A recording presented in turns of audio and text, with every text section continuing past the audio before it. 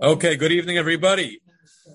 Our topic for tonight will be Har Herzl, Mount Herzl. So this will be the last of the mountains we're going to address. So we covered all the mountains of Yerushalayim. This is the last one, and then we'll do other sites.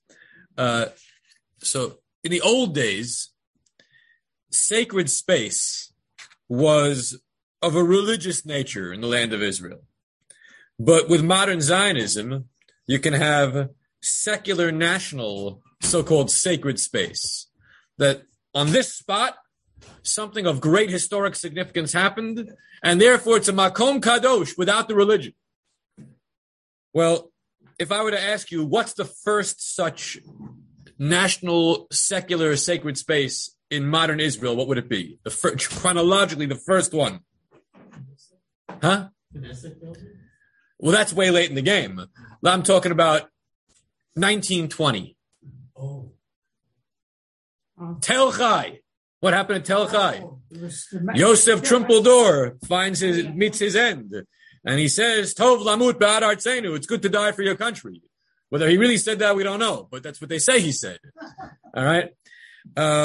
So Tel Chai is the first such location.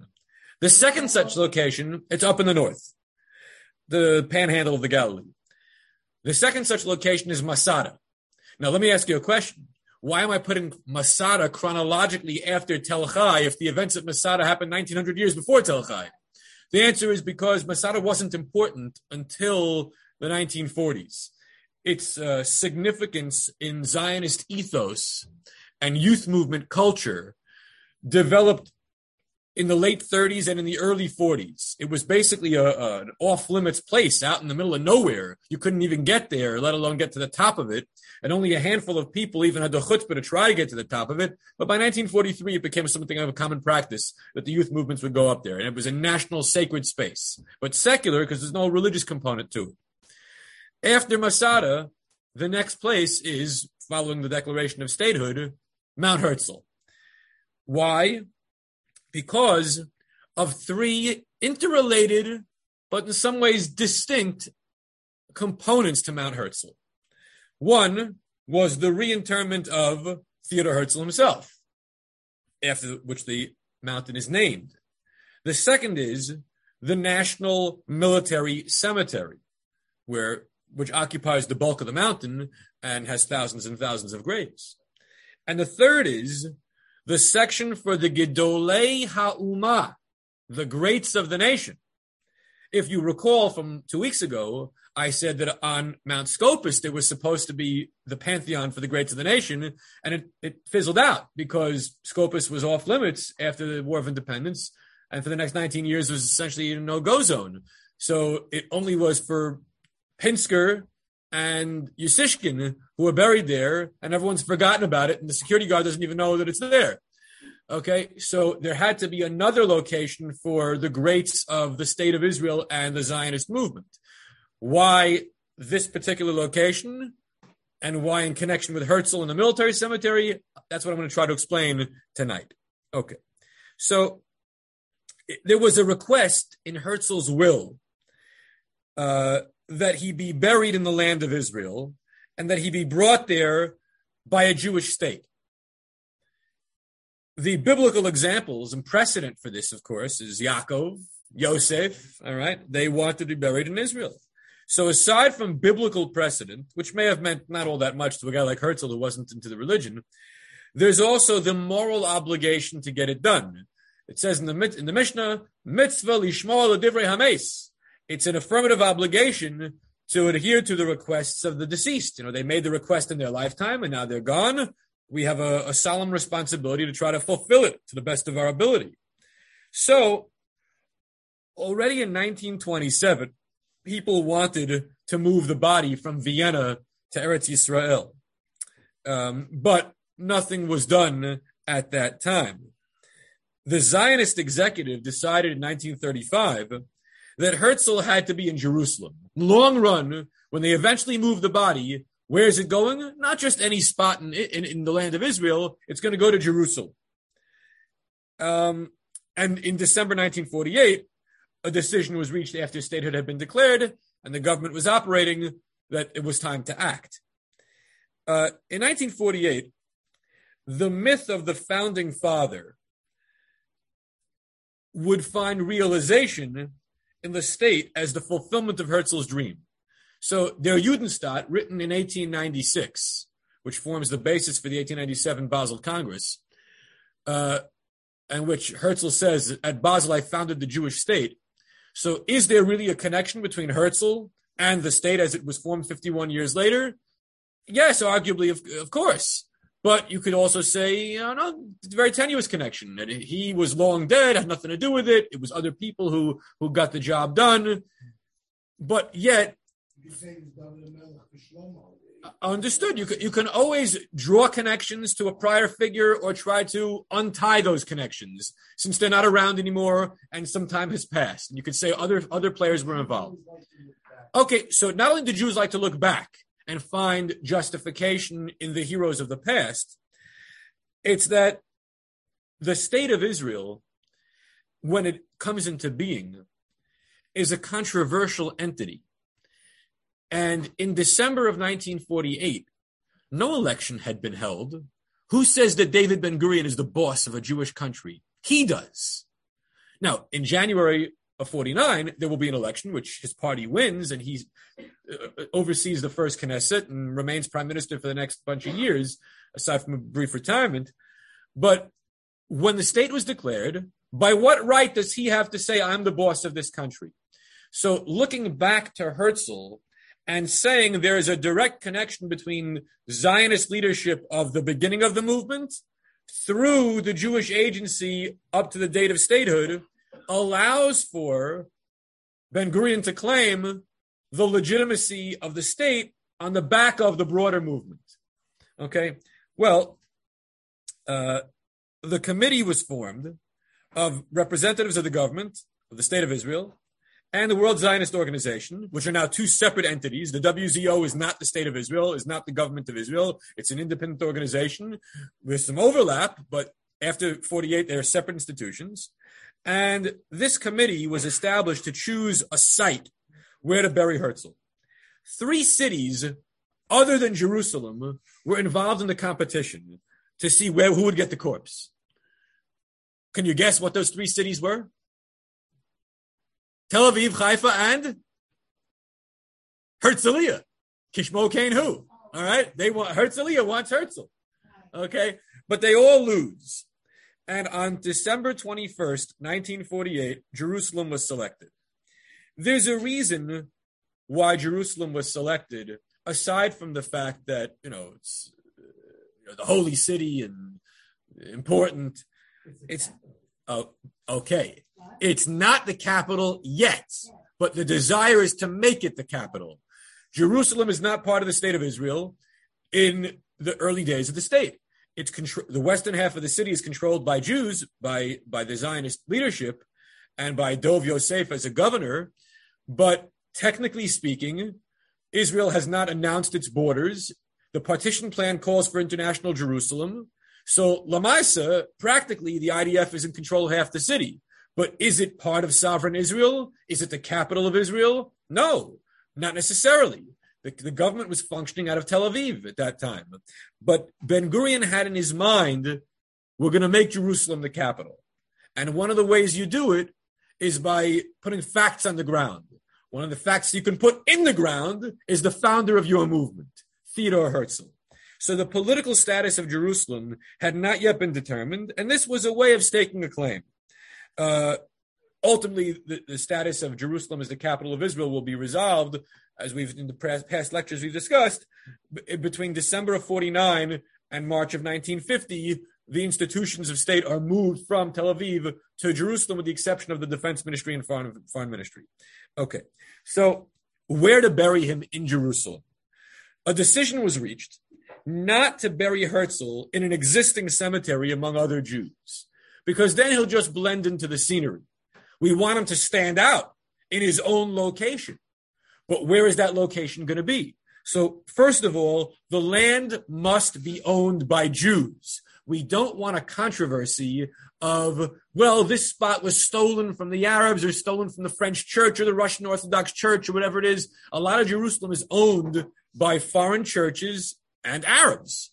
Okay, so make sure that that's not the case, that it's own land bought by the JNF and is definitely and unambiguously in the possession of Jews.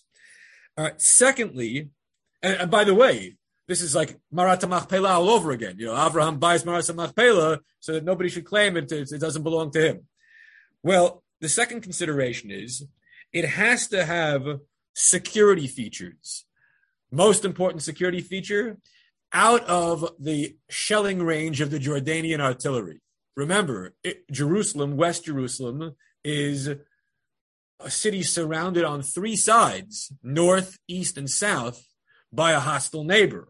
Only to the west is it Jewish country, the Jerusalem corridor.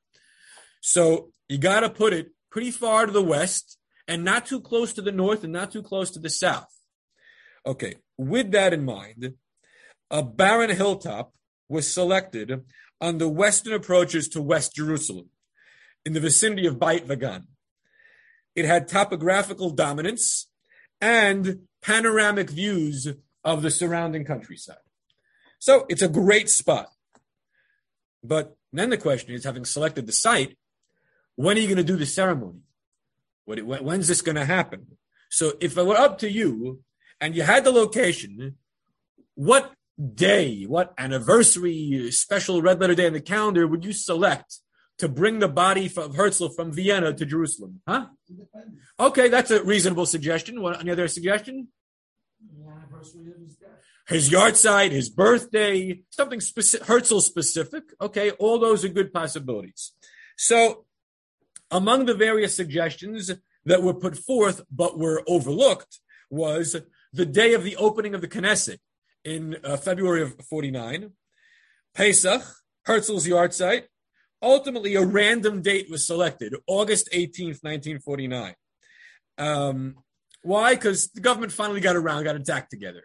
Remember, there were other things happening at that time. A war was coming to an end. A Knesset was convening to start off.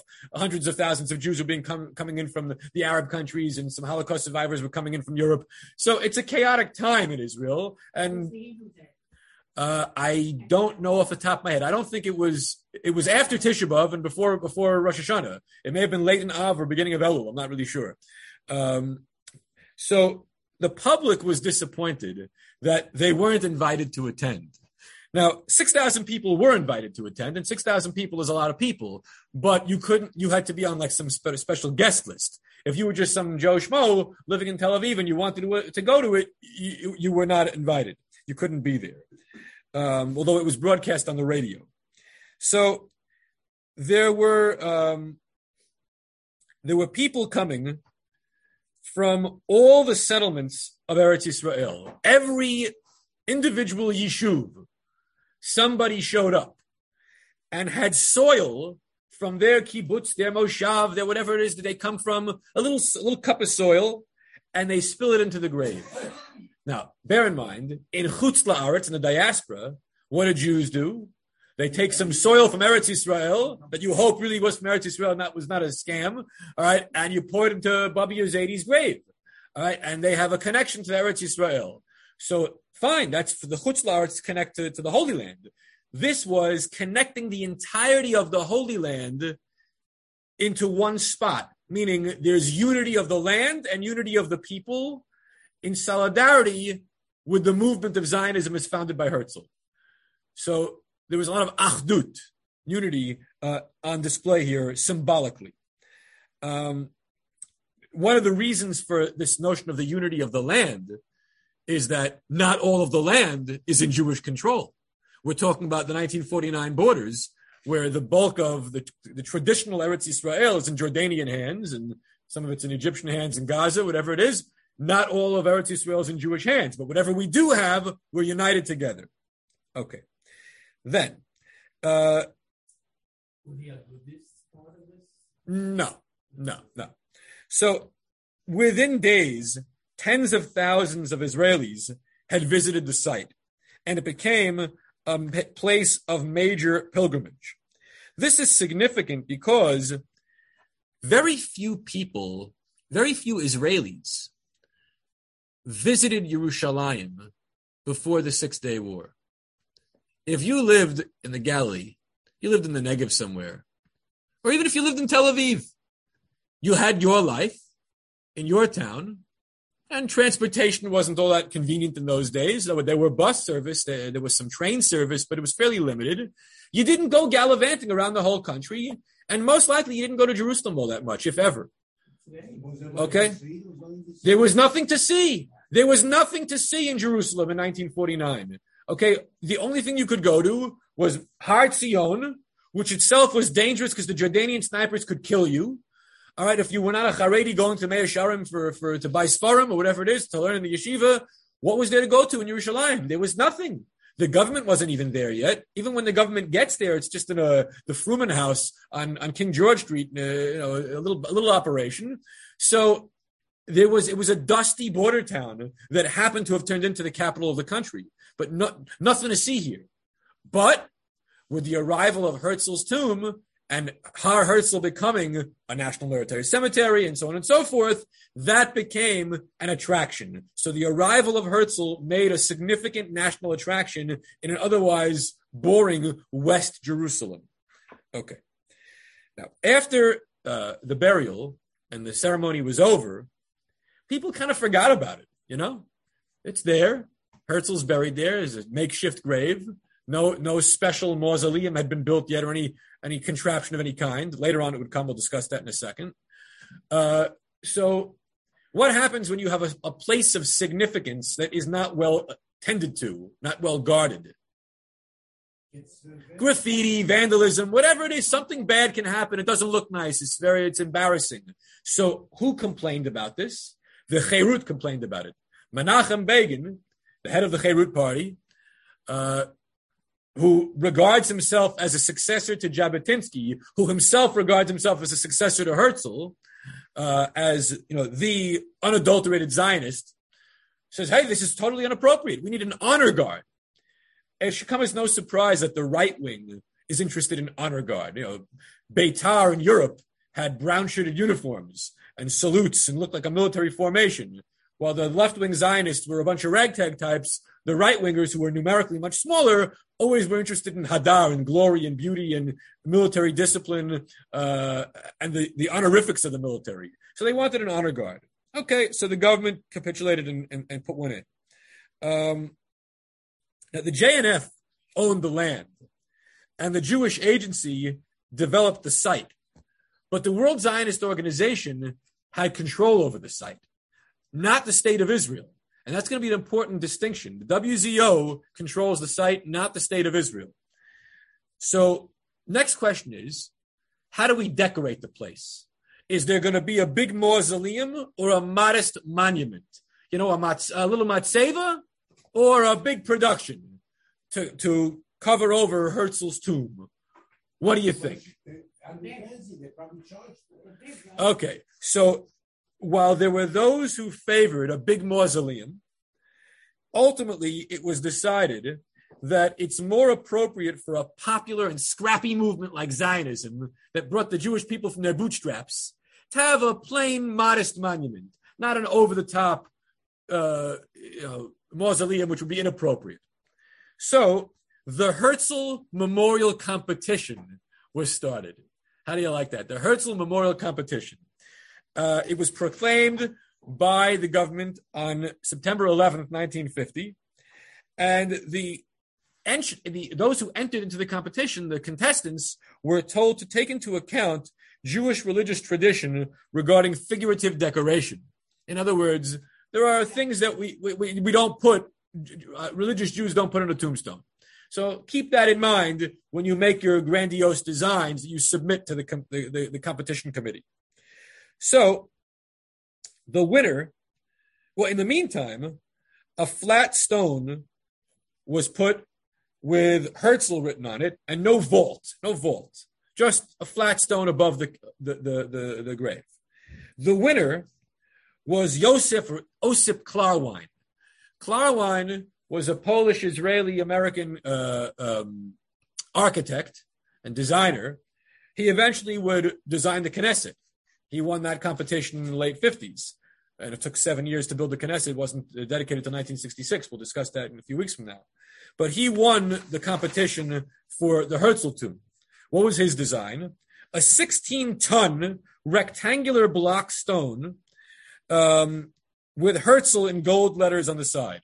So a black stone, just with Herzl in gold letters on the side. So if you've been there, that's what you saw. That's all that's there. Nothing fancy. And that was the winning entry. When was this installed? It was not installed until a decade after Herzl got to Har Herzl. In 1960, for Herzl's yard site, there was a big production. Actually, not for the yard site, for Herzl's 100th birthday. But I believe it happened on the yard site. So he was born in 1860, and this happened in 1960 that they unveiled the big unveiling of the black stone block. And little stones were placed around the big block stone. If you've been there, you've seen it. You look pictures of it. You'll see there's like a little garden of small stones around the tomb. And those stones come from every settlement in Eretz Yisrael. So if there was soil in the 1949 ceremony into the grave proper, in 1960, there's a little rock, a little pebble, something from every yishuv of Medinat Yisrael. Okay. So the barren hilltop was transformed into a park with empty space around Herzl's tomb, and then the important people in a circle around him. But a lot of empty space so that he stands alone. He stands alone. The grave is the mythic Herzl. That's where the myth lives on. What about the historical figure of Herzl? Where does that live on? In the museum at the bottom of the hill. So if you go into Har Herzl, there's an entrance to the park, so to speak, or the cemetery. And at that entrance, if you go to the right, you go into like a sort of a twisty maze and you end up on the mountain seeing the graves. If you go to the left, you go to a museum.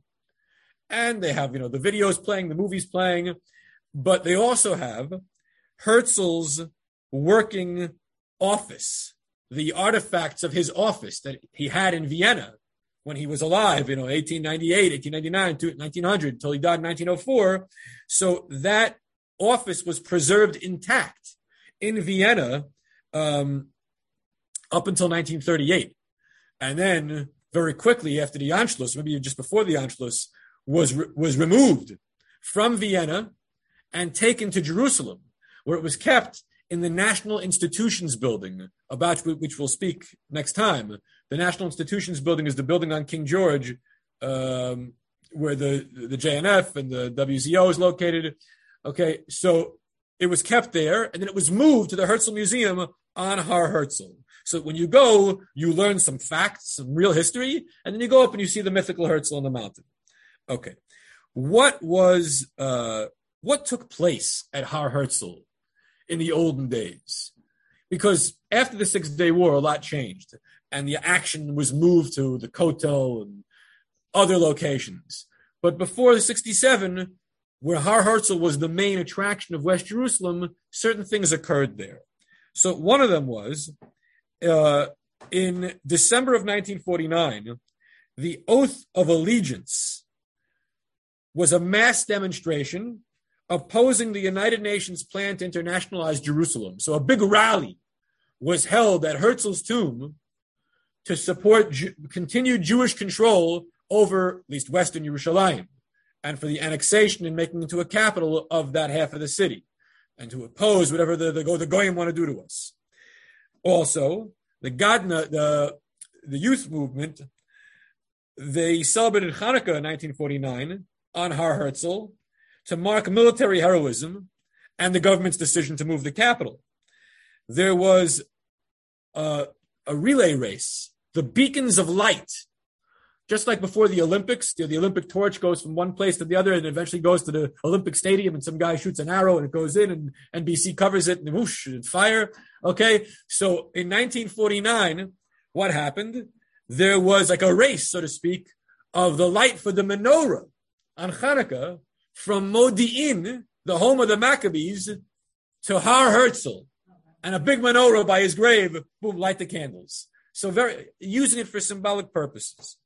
Okay. The annual Yom HaAtzmaut ceremony took place on Har Herzl.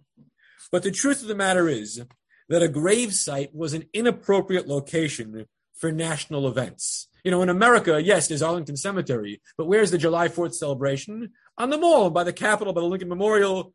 We're not where the dead people are located. Okay, it's unseemly to have national festivities at a gravesite. So that's one problem with it. The other is it can't be fully open to the public. It's not that large. And it also needed WZO approval because it wasn't controlled by the state. It's controlled by the World Zionist Organization. So from 1951 and onward, these Yom HaAtzmaut ceremonies did happen there, but they were covered on radio with a small crowd. And from 1969, they were covered on TV, again with a small crowd. Eventually, it was moved away from Har Herzl to the Kotel. Okay. In 1951, it was decided to allocate some space on Mount Herzl for other Zionist leaders. But when I say Zionist leaders, I don't mean the official government leadership of the state of Israel, of Medinat Yisrael. First of all, they're all alive because the state was founded 2 seconds earlier. So they're not dead yet. But what I mean by Zionist leadership is I mean those who held Herzl's position. What was Herzl's position? President of the World Zionist Organization. So who was Herzl's successor? David Wolfson. After Wolfson, there was Sirkin, there was Weitzman, there were a few others throughout the pre-state history. But the WZO, who controls the site, says Herzl's official successors can be buried here. So David Wolfson, who died in 1911, I think, was brought to Israel. What about Jabotinsky? So Jabotinsky had been a major Zionist leader, official Zionist leader, not the president, but up there in the high ranks until he broke away. And why did he break away? Because he had political differences and he founded the new Zionist organization and he founded the Revisionist Party. But what about Jabotinsky? He wanted to be buried in Israel. And he had in his will that you shall disinter me from his, the plot he was in Wellwood, where he died in 1940. Okay, he was buried in Suffolk County because he died in New York. He died upstate in the camp. And he said, I want to go to Israel by the government decision of Israel, by the Jewish state's decision. So Ben-Gurion, who didn't like Jabotinsky, said, we're not making no decision. I'm the boss here, and I'm not bringing them to Israel. Only Herzl and the Nadiv, Rothschild, in Ben-Gurion's view, had done enough to foster Zionism as to warrant being brought as a dead body, having long ago been buried, to Eretz Yisrael. He said, Jabotinsky, no way, doesn't rise to the level. Well, when Ben-Gurion retired for the second time from the prime ministership in 1963, he was succeeded by Levi Eshkol. And Eshkol was more of a conciliatory figure and wanted to bury the hatchet, so to speak, or bury Jabotinsky, literally. So he said in March 15th, actually, tomorrow is the anniversary, 60 years ago, that, okay, we're going to bury Jabotinsky. It's going to happen. It's going to happen in Israel. But he was vague about when it was going to happen. And on April 2nd, 1964, he made a further announcement like, we're really going to do it soon. It's going to happen this year. So the burial was a private matter, whereas the reinterment of Herzl was a WZO official event. The Jabotinsky burial was a private family matter. And it happened on July 9th, 1964. Jabotinsky was buried in a plot where dirt was put in from Mount Zion and Har HaZeitim. How they got that dirt, I'm not sure, and from other revisionist sacred spots. So this business of pouring soil from other locations into the grave to represent, what was important in your life. Who was present at this burial ceremony in 1964? So first of all, there was a big to-do in Long Island. I think people from Woodmere may have participated in that ceremony. They went out to Wellwood and they got the body and they took it to Idlewild Airport. Okay, for the flight to Israel, there were Beitar youth ceremonies and revisionist ceremonies here in New York. Then it got to Israel, and the travel from the airport to Yerushalayim. But who's going to show up for this funeral?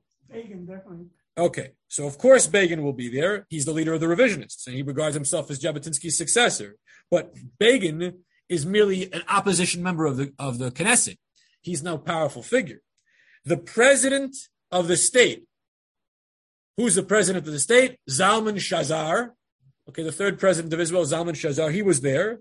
The cabinet was present, but the prime minister himself, Levi Eshkol, was conveniently in France, having meetings with Charles de Gaulle.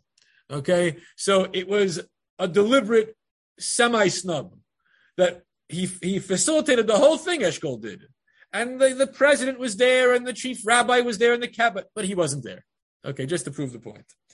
Now, the spot chosen was in between Herzl and Yad Vashem, which we'll get to. We'll discuss Yad Vashem soon enough. It was a separate plot for the Jabotinsky family. His wife also would be buried there. Now, the choice of Mount Herzl, Har Herzl, as a military cemetery, that's element number two. So if element number one was Herzl himself, element number two was the National Military Cemetery. When was this decision made? It was made in the summer of 1949 that the northern slope of Har Herzl would become a military cemetery for those who died in the War of Independence. Now, when it began, the intention was just for those who died in the War of Independence. Nobody can predict the future and know there'll be future wars and that there'll have to be sections for each war. It's just for what we need now. But wait a second. If it's already the summer of 49 and the war ended a few months ago, where were these people buried? Those who died 6, 8, 12, 14 months earlier, where are the bodies? The answer is they were in a temporary location in the Sheikh Badr. Sheikh Badr was an Arab village which was dislocated, depopulated, and that land would go on to become the area where the Knesset is located and the park south of the Knesset. You know, basically there's an oval, not a rectum, more like an oval, where the Knesset and the Supreme Court is at the north end, and then there's like a park area, and people walk around, there's trees, it's nice, it's in the valley. So that area had been an Arab neighborhood. Not anymore. Right after the war was over, several hundred soldiers who died were buried there in temporary graves. But it was known at the time that this was going to be a temporary solution. And there needed to be a long-term cemetery for military fallen. Just like there'd be a need for a new cemetery to replace Har HaZeitim, which is no longer available. So Har HaMenuchot and other locations become the needed alternative. Okay, so the bones were taken out of the temporary location and placed on Har Herzl, and that formed the beginning of the military cemetery. Yes. And Rav Goren, who was the chief rabbi of the army, played a very important role in making sure this was done in a dignified fashion. He was very assertive, Rav Goren. He did not let the secular authorities of the state push him around. He insisted upon certain things, and especially when it came to burial of the dead, that was a military rabbinate responsibility, and he played a critical role in the establishment of Har Herzl as a military cemetery. So this new military cemetery was totally independent of Herzl's tomb, but the symbolic connection was obvious. That there is a correlation between the beginnings of Zionism and the flowering of Zionism and the ultimate success of Zionism, which comes with a price of the loss of soldiers who die in war. Now, it was originally just for, as I said, the War of Independence. It later had to be expanded to include subsequent wars, and therefore became a chronological outdoor museum of Israeli history. So if you've been to Har Herzl, I suggest you walk up the hill as you see the passage of time. You look at the stones, and all it has is the name and the date of birth and date of death of the person who passed away. There's not much further information. The stones are deliberately very simplistic. But you see the years go by. And some years were better years when the country didn't lose too many soldiers, and other years were disastrous years, whether because of outright war or not necessarily outright war, but significant and repeated Fedayeen attacks or terror attacks or operations against the PLO, whatever it might be, there are years which were far worse than others. So it's effectively an outdoor museum that tells the story, but not just through the tombstones of those who are buried there, but also through the memorials to those who are not buried there. Now, what am I referring to? So if you've been to Har Herzl, you'll know you get to a spot where there are several, you could call them almost museum exhibits, which are memorials to people whose bodies could not be brought there. So what am I referring to? There's a special section added for those who are MIA. There have been MIA, sadly, in pretty much every one of Israel's wars, where the body was never recovered. Also, there was a memorial for those who were buried on Har HaZeitim, but which was inaccessible for 19 years. So if you had a son or a father, whatever it is, who was buried on Har HaZeitim and you couldn't get there, so now at least on Har Herzl, we recognized your pain and suffering, and there was a spot in memory of those who are buried 3 miles away, but in Jordanian territory. There was also a memorial for the Dakar. What was the Dakar? The submarine that went to the bottom. Okay, that was found years and years later. But for many decades, it was unknown where it had gone down. I believe 69 sailors were aboard. So there's a memorial for that. There's also,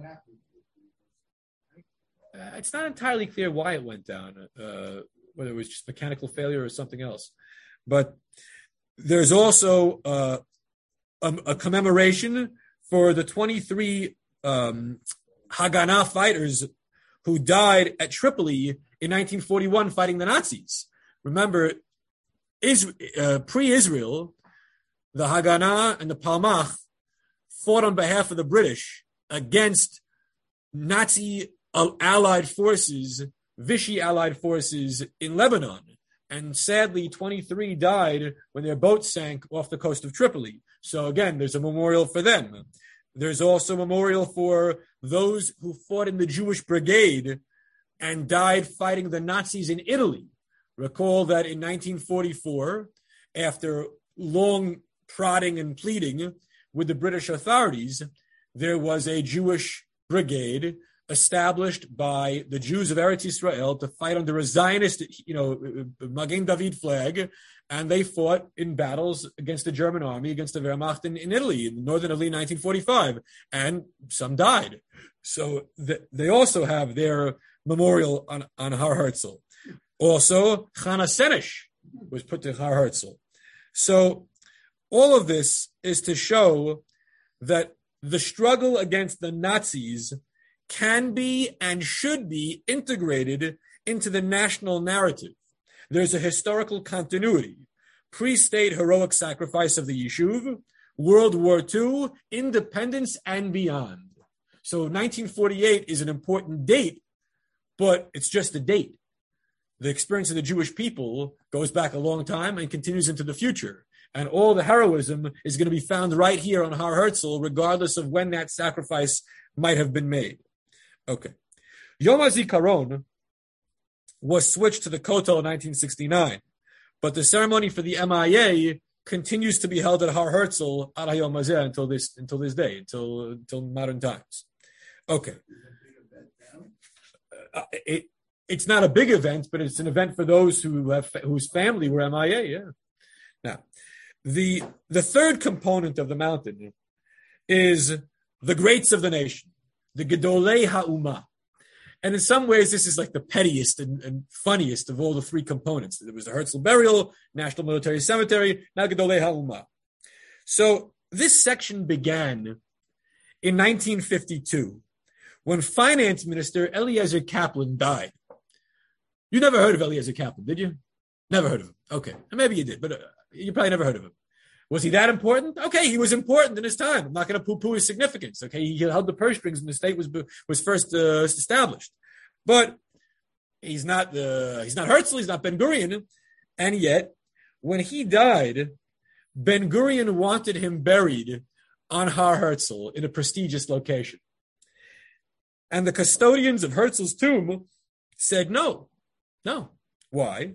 Because the original deal struck between the JNF, who bought the land, and the Jewish agency that developed the site and the World Zionist Organization that operated the site was that only the former heads of the WZO, meaning Herzl's job, would be entitled for burial on this VIP mountain.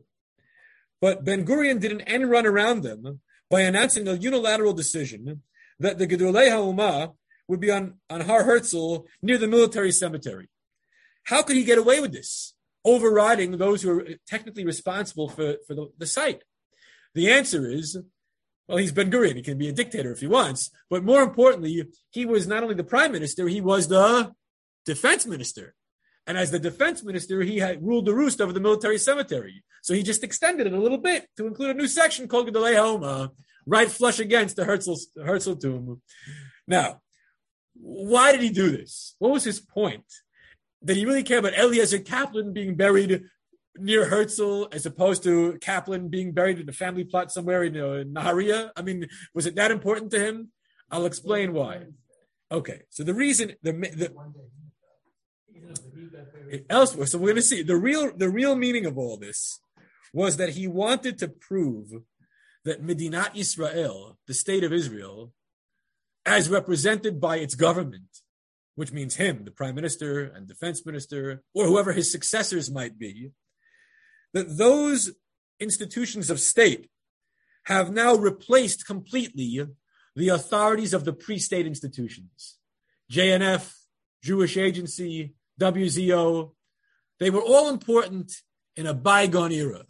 But he stresses bygone era. Goodbye. I'm the boss now. The state is in control, not the pre-state institutions that are now legacy institutions with little to say about anything. Okay, so the WZO in his mind is irrelevant. As far as Ben-Gurion is concerned, Zionism died on May 14th, 1948. The day it succeeded is the day the movement died. Now we have Israel. Okay, so it was a power grab that was successful. It was entirely successful. Kaplan, it turned out, was just a test case. And in fact, he was the only minister ever buried in the plot of the Gedolei HaUmah. Because in fact, the only people who would be entitled to be buried there would be speakers of the Knesset, prime ministers, presidents, and their spouses. Not government ministers, members of Knesset, members of the opposition. Those are too low ranking. Knesset speaker, prime minister, presidents, and spouses. No. Okay, so what ended up happening? The next person to be buried there was Yosef Shprinzak, who was a Knesset speaker. He died in 1959. But not all national leaders chose to be buried on Har Herzl. In fact, a whole bunch of them chose other places. So, for example, in 1952, Chaim Weizmann, who did not really get along with Ben-Gurion all that well, they had many of fierce battle against each other. Weizmann died as president in office, and he was buried in Rehovot, near his home, near his scientific place of study. So he did not want Har Herzl. Yitzchak Ben Tzvi died in 1963, was buried in Har Menuchot because he wanted a very modest burial, not in the VIB section. Ben-Gurion died in 1973 at the age of 87 in stable care in the kibbutz in the Negev, because he loved the Negev and that was what was meaningful to him. He did not want to be buried in Har Herzl. All right, Menachem Begin was buried in Har HaZeitim because he wanted to be buried between Barazani and Feinstein, the heroes of the battle against the British who committed suicide in the jail. All right, so everybody had their reason why they didn't want to go to Har Herzl. Well, who did go to Har Herzl? A few of the others. The most important and famous, of course, is Yitzhak Rabin. When Rabin was assassinated, so Har Herzl became the focal point of the world's attention for a few hours. All right, Shalom Chaver, Bill Clinton. A billion people on TV were watching the burial of Rabin, with all the Arab leaders who had made peace with Israel showing up.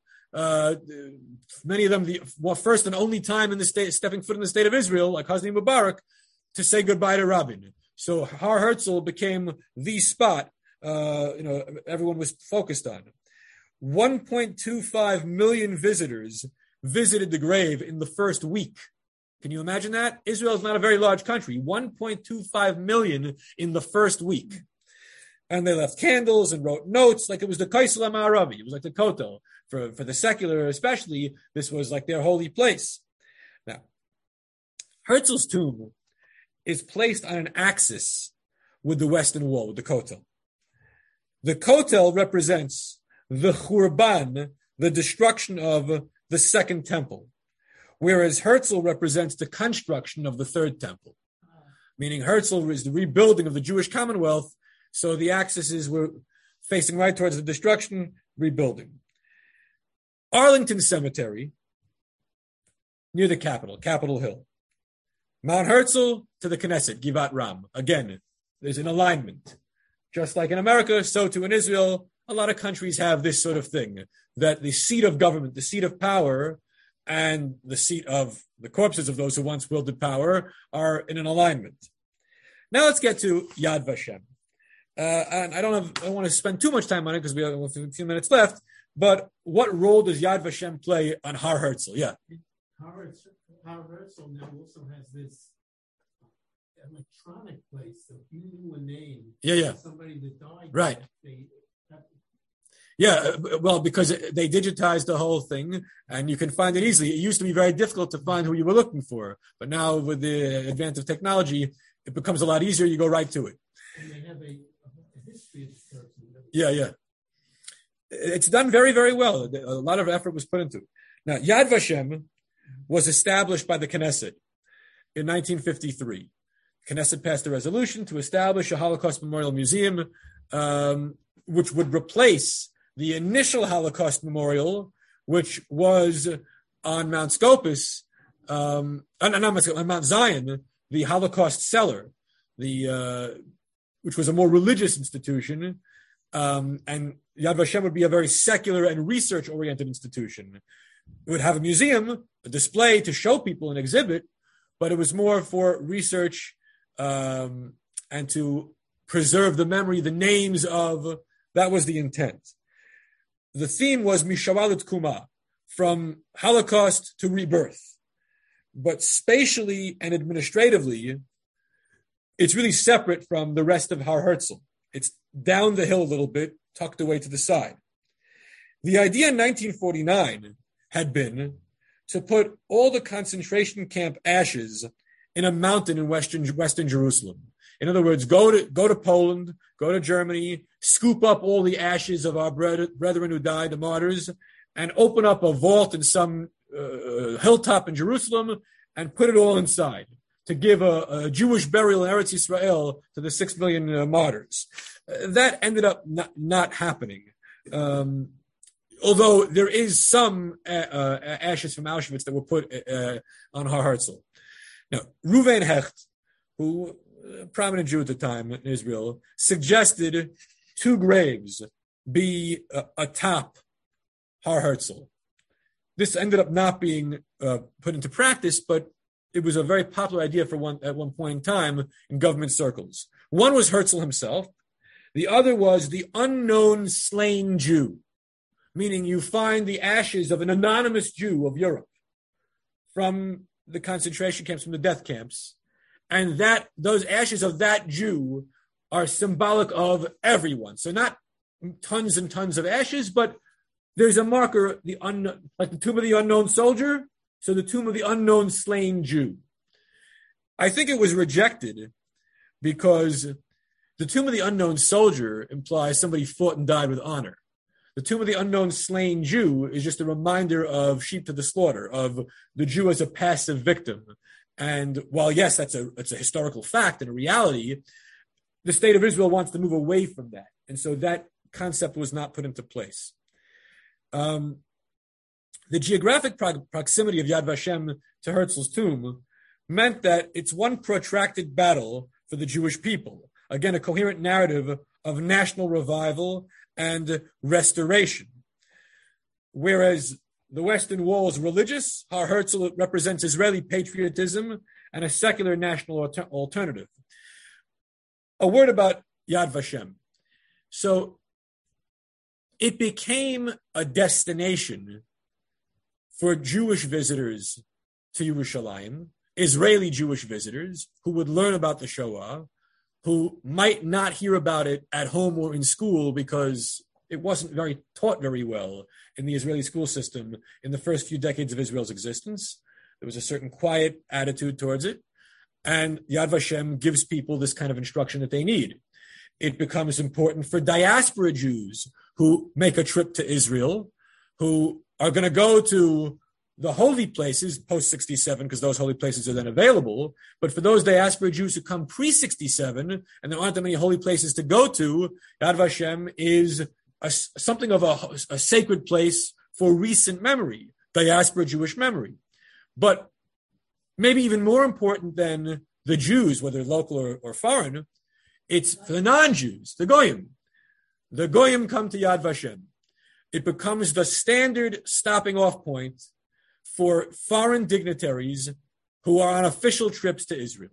Yes, they go to the Knesset and meet with their government counterparts of the Israeli variety, but they will be taken to special places, post-67, a Kotel, fine. But before that, and even after that, Yad Vashem, to tell the story of the Shoah. I saw this firsthand on my last trip to Israel. I have been to Yad Vashem 3 times. On my first trip to Israel, 20 years ago or more, another trip before they redid the museum, and then they redid the museum in the late first decade of the 21st century, like 2005, 6, 7, 8, they redid it. And I went last year. And I was on a group of a bunch of non-Orthodox rabbis and Christian ministers. So about 16 of us. And right behind us was the foreign minister of either Sweden or Denmark. I never actually figured out what country he was from. But it was a foreign minister of some European country. And the security guards and the docent were taking him around the museum. But because he was on a schedule to go wherever he was going, and they wanted to show him whatever they wanted to show him, every time we stopped to look at the exhibit, we were pushed and said, no, keep moving. You can't stay here. You've got to keep moving forward because you're ahead of this guy and he's got to keep moving. So our trip, which was with Christian ministers, and our goal was to teach them a little bit about the Shoah, was to an extent frustrated because of that. But I was happy to see, at least with my own eyes, how the government and how the museum handles the VIP Gentile with kid gloves, but explaining things in their own language to give them a full appreciation of the events of the Shoah. Now, one last point for tonight is one of the most emotional moments I ever had in Israel was on this last trip on Har Herzl, down the hill at Yad Vashem, just as you get out of the end of the exhibit. Now, who knows what's the last piece of the exhibit at Yad Vashem? The Children's Memorial, which is very spooky. It's dark. There's just one light. It's refracted by a whole bunch of mirrors to represent the 1.5 million children who were killed. And you have to hold on to the railing because if you feel like you're going to fall over if you don't hold on to something, because it's really, really dark. And it gets claustrophobic because there's a lot of people passing through at one time. And then you come out into the light and you see the yonder, you see over the hills. And for most of the people who were there, the Christians at least, this was their first time at Yad Vashem. And we got out of the Children's Memorial, and they're all tearing up. And one of the Christian ministers decides they want to say Kaddish. So the Reform rabbi from Rye, my colleague, Rabbi Groper, and a minister, Martha Jacobs from Chappaqua, are going to say Kaddish together. Now, how does Reverend Martha, know Kaddish? The answer, she was born Jewish. She went to shul till she was 16. And then she had a falling out with the rabbi, whatever it is. There were issues I'm not going to get into now, personal issues. And she went into the church and became a minister. And now has a big church in Chappaqua. Okay? But as a friend of the Jewish community, because she was ethnically one of us. Okay? So now I didn't know that part of her story from day one of the trip. This was like day 3 of a 4-day trip. And I, for whatever reason, didn't catch on that she was really born a Jew. And all of a sudden, she's saying Kaddish. And I thought this was the weirdest and most bizarre thing of my life. But it was also very emotional because she was crying her eyes out because she had family who died. And here she was, a Christian minister, saying Kaddish at Yad Vashem. So sometimes the world is a weird place. Yeah. Okay. Yeah. So, all right, we'll stop here. Next time, we'll discuss the Knesset, not just the Knesset, but the idea of Jerusalem as the capital of Israel and where the Knesset in various locations functioned before it got to the building it's in today. All right. See you next time.